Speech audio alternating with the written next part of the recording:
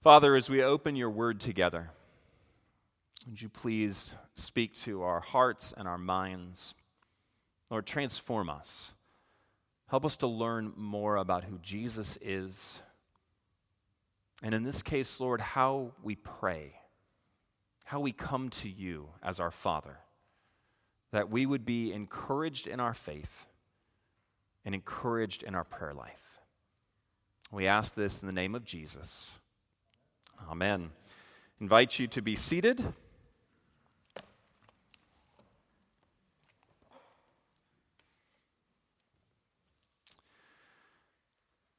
I have spent many years not being good at taking care of a lawn. My lawn was the one that started to turn green as spring came and then had more weeds than grass. And I tried to do various things, but in my head, this is what I thought of myself. I was a lawn moron. I really did not know what to do with a lawn. And like some people, I didn't want to ask for help. However, there was a particular spring where the lawns around us were looking good. And out of pride, I didn't want mine to be the only one not looking good. And so I went to Home Depot thinking I'd figured this out, and there was a gentleman standing right by all of the fertilizer and everything you need to take care of your yard, and I walked up to him and I said, "I am a lawn moron. Can you help me?" And he laughed a little and he said, "I absolutely can. I help people like you all day." And so he began to show me things. And it was rather simple when he laid it out. Put this bag right here on your yard right now. And in 2 weeks, I want you to put this bag on. And 6 weeks later, I want you to do this one. I can do that. He gave me the basic nuts and bolts of taking care of a yard. And I went and took care of my yard. And you know what? That particular year, my yard looked better than any time I can remember, other than there was this one giant weed that I was locked in an epic battle with of good and evil. It won. But the rest of my yard looked beautiful. The nuts and bolts of taking care of a yard. Sometimes I feel or have felt like a prayer moron. I knew that there were things I was supposed to do. My prayers were very short. I didn't always know what to say. We have some beautiful prayers to say, but I can't just do that all of the time. And I would love for somebody to simply lay out for me, what are some basic nuts and bolts on what to pray? So here's what we've talked about for the last 3 weeks. At the very heart of prayer is relationship. Jesus taught his disciples first and foremost that you start with Father. From there, we talked about humility. The approach to God when we come in prayer is humility. And we moved on last week to a key to prayer, faith. Even a little bit of faith rightly directed is enough. Well, today, it's the nuts and bolts. What do we say when we come to God? We're going to do a lot of Bible reading today, so I'm going to give you page numbers. If you will, turn to Numbers chapter 14 in the Pew Bible. It is page 209.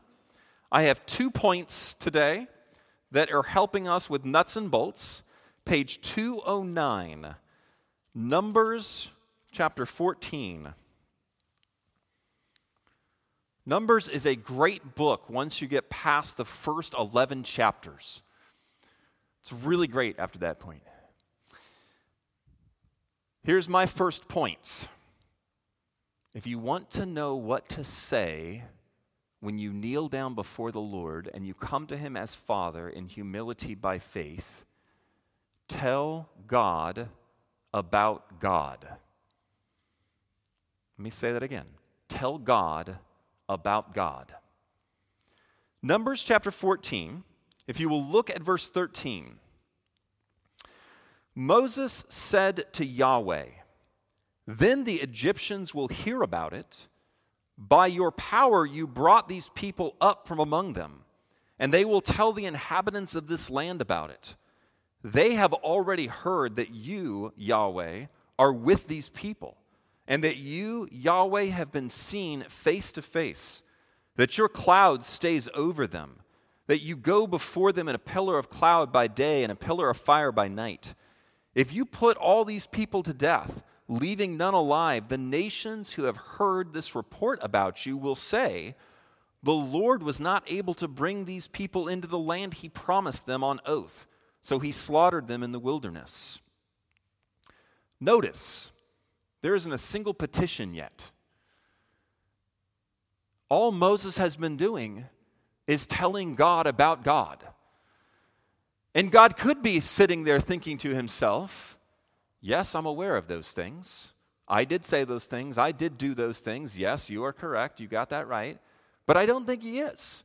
Because this is a pattern that you see numerous times in Scripture, where people begin their prayers by telling God things that God has said about himself, about his will, about his plan.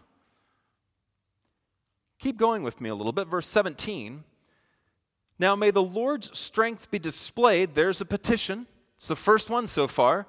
"Just as you have declared." Notice the petition is in light of the very thing God has said. He's not just making a random petition. He's actually asking God for something God has said about himself. "The Lord is slow to anger, abounding in love, and forgiving sin and rebellion, yet he does not leave the guilty unpunished. He punishes the children for the sin," and he goes on. This is what God has said to Moses. Moses is re-quoting it back to God. "I want you to save this people because you've said this is who you are." Tell God about God. Turn over to Nehemiah chapter 1. Nehemiah is on page 683. 683 in the Pew Bible. Nehemiah chapter 1.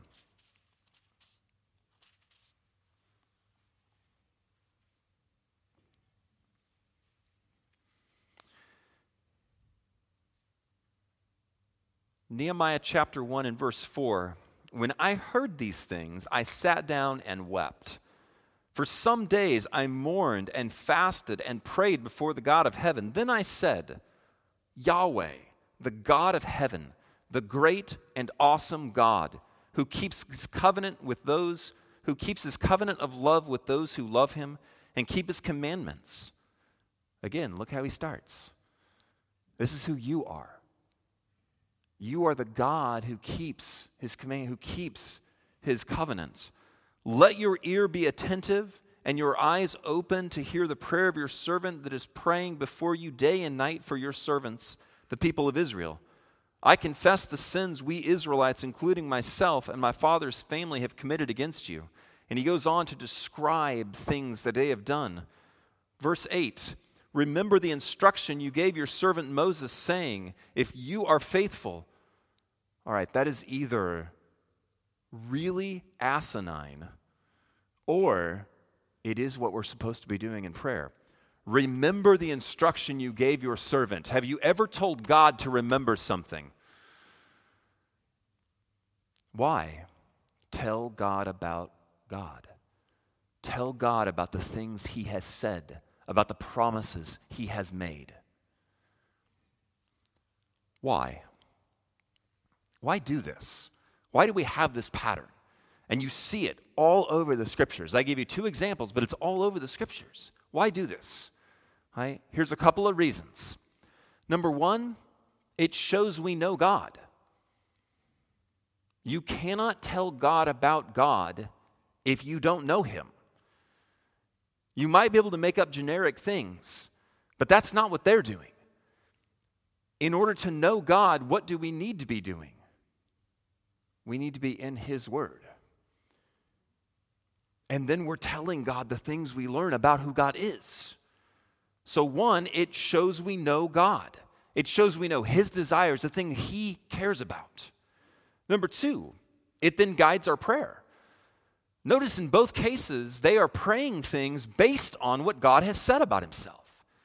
Last week, I said, a little faith rightly directed is enough.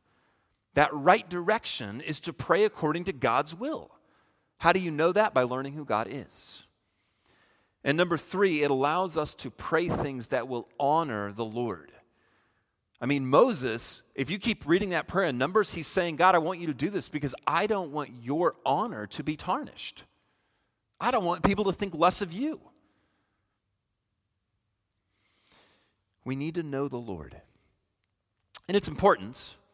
So, have you ever gotten a gift from somebody and the gift was like nothing that you would even remotely want? Like somebody was trying to be kind to you, but it was really clear that what?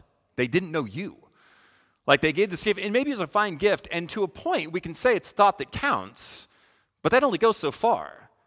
The most important thing about a gift or a relationship is what? That somebody comes to know us. There was one particular gift that I got from my wife, and I don't remember if it was my birthday or Christmas. They kind of blend together.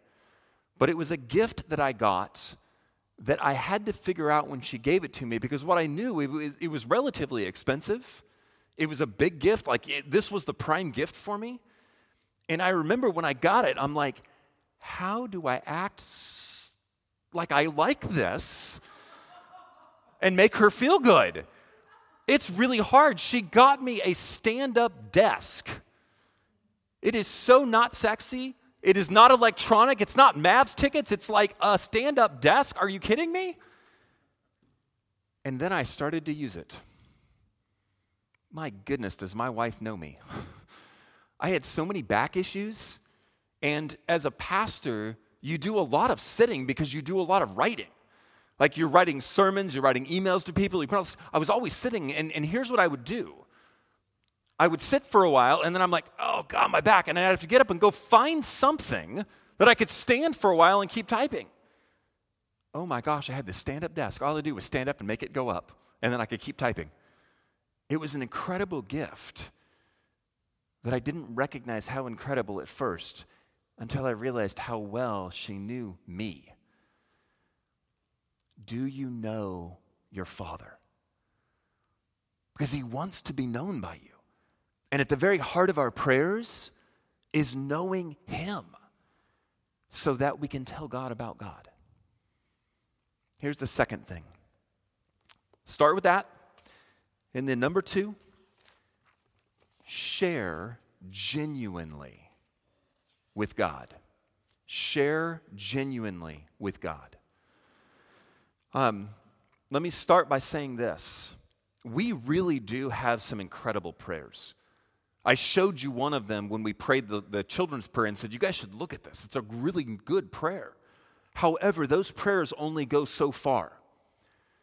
We, as his children, as his sons and daughters, need to share genuinely with him.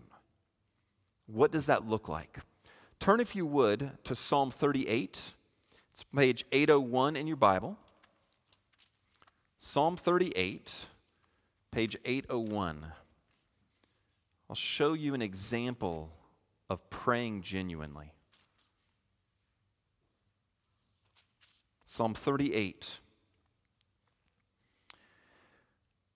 I want you to hear this as a man sharing his heart with his Father. He's not writing theology. He's not writing a psalm for us to put in a book that we would then use thousands of years later. He's sharing his heart. And just listen to it. This is God's covenant name. Yahweh, do not rebuke me in your anger or discipline me in your wrath. Your arrows have pierced me, and your hand has come down on me. Because of your wrath, there's no health in my body. There's no soundness in my bones because of my sin. My guilt has overwhelmed me like a burden too heavy to bear. My wounds fester and are loathsome because of my sinful folly. I am bowed down and brought very low. All day long I go about mourning. My back is filled with searing pain. There is no health in my body. I am feeble and utterly crushed. I groan in anguish of heart. All my longings lie open before you, Lord. My sighing is not hidden from you. My heart pounds. My strength fails me. Even the light has gone from my eyes. My friends and companions avoid me. And it goes on. Have you ever talked to God like that? Because that is the way our Father wants us to talk with him. Honestly, genuinely. I mean, he is in a lot of pain and anguish, both physically and mentally and emotionally. And he's just sharing it. He's opening his life up to his Father and saying, I'm a mess right now, God. Have you ever done that with the Lord? Been that open and honest with him? Have you ever accused God? I mean, here he's talking about because of your wrath. Like, you're coming after me, God. And I know it's my sin, but. So there was a moment in here in verse 7 where he said, my back is filled with searing pain, and I paused because in my mind I went, you need a standing desk. I didn't say it at that point because it seemed really inappropriate, but honest sharing with the Lord. Turn to John chapter 17. It's page 1540. John chapter 17. This is Jesus' high priestly prayer, page 1540.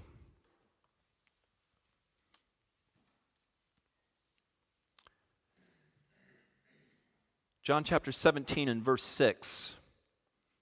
Here's Jesus talking to his Father.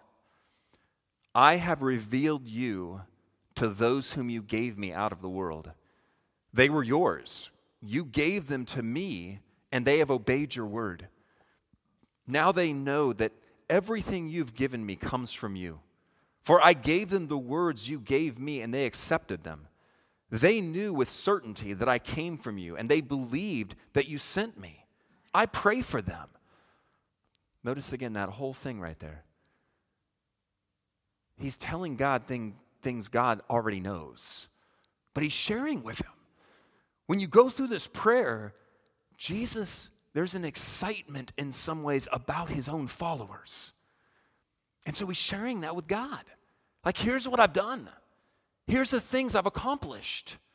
It's almost like your child coming to you and saying, hey, look what I've done.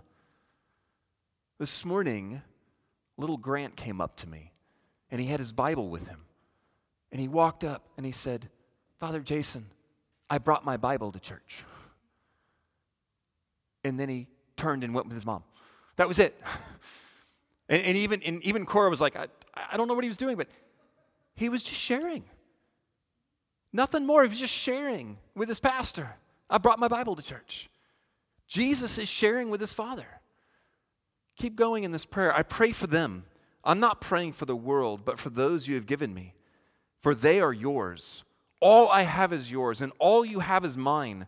And glory has come to me through them. I will remain in the world no longer, but they are still in the world, and I'm coming to you, Holy Father. Protect them by the power of your name. How much does he care for his own? Again, Jesus has emotion. And here he is going, I'm coming to you, Father. I'm going to be out of the world, but they're going to be in it still. Holy Father, protect them. The name you gave me so that they may be one as we are one. While I was with them, I protected them and kept them safe by the name you gave me. None has been lost except the one doomed to destruction, so that the scripture would be fulfilled. And he will go on to talk about joy and him wanting them to have joy. Can you share openly with your Father? Because that is one of the most vital elements of prayer. Why? Again, just a couple of reasons. Number one, it's part of relationship. How hard is it to be in a relationship with somebody when you can't share openly with them? You got to share openly with your Father. Prayer is about relationship. Number two, do you know how helpful it is to voice the things we're going through? Have you ever felt a little bit better just sitting down and sharing with somebody some of your pain?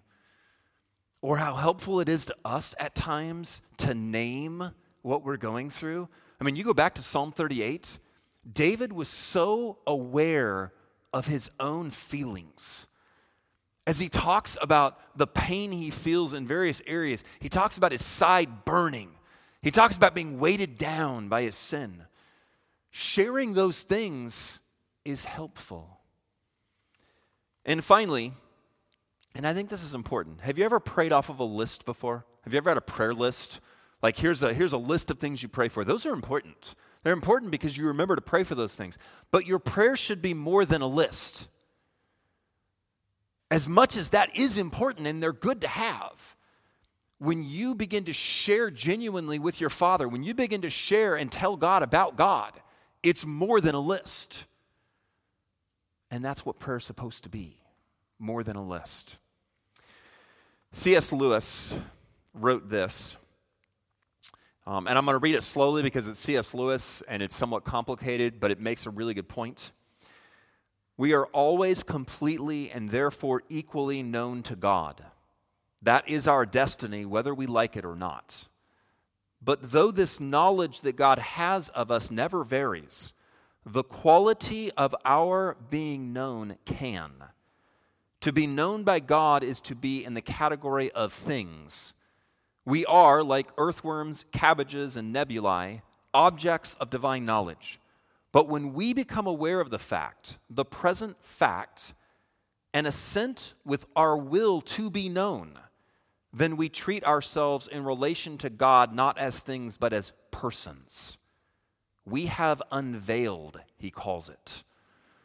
When we let God know who we are, even though he already knows, we move from simply being an object of divine knowledge to being in relationship, to being known as persons.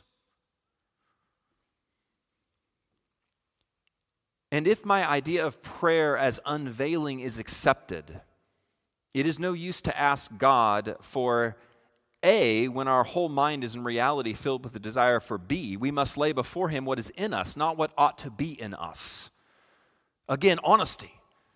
It's not about what it should be, it's about what's really here. All of us, in some ways, know what ought to be. But can we share with God what really is in our hearts? That's unveiling. On December 20th, 1961, Lewis wrote his friend after his friend's wife had died, and he wrote this in his book on prayer. I prayed when I buried my wife, my whole sexual nature should be buried with her. Could you imagine making that prayer to God? It's a very open, honest prayer. Lewis said, when my wife died, I prayed that my entire sexual nature would be buried with her. And it seems it has happened. Thus, one recurrent trial has vanished from my life, an enormous liberty. And then he goes on, of course, this may just be old age.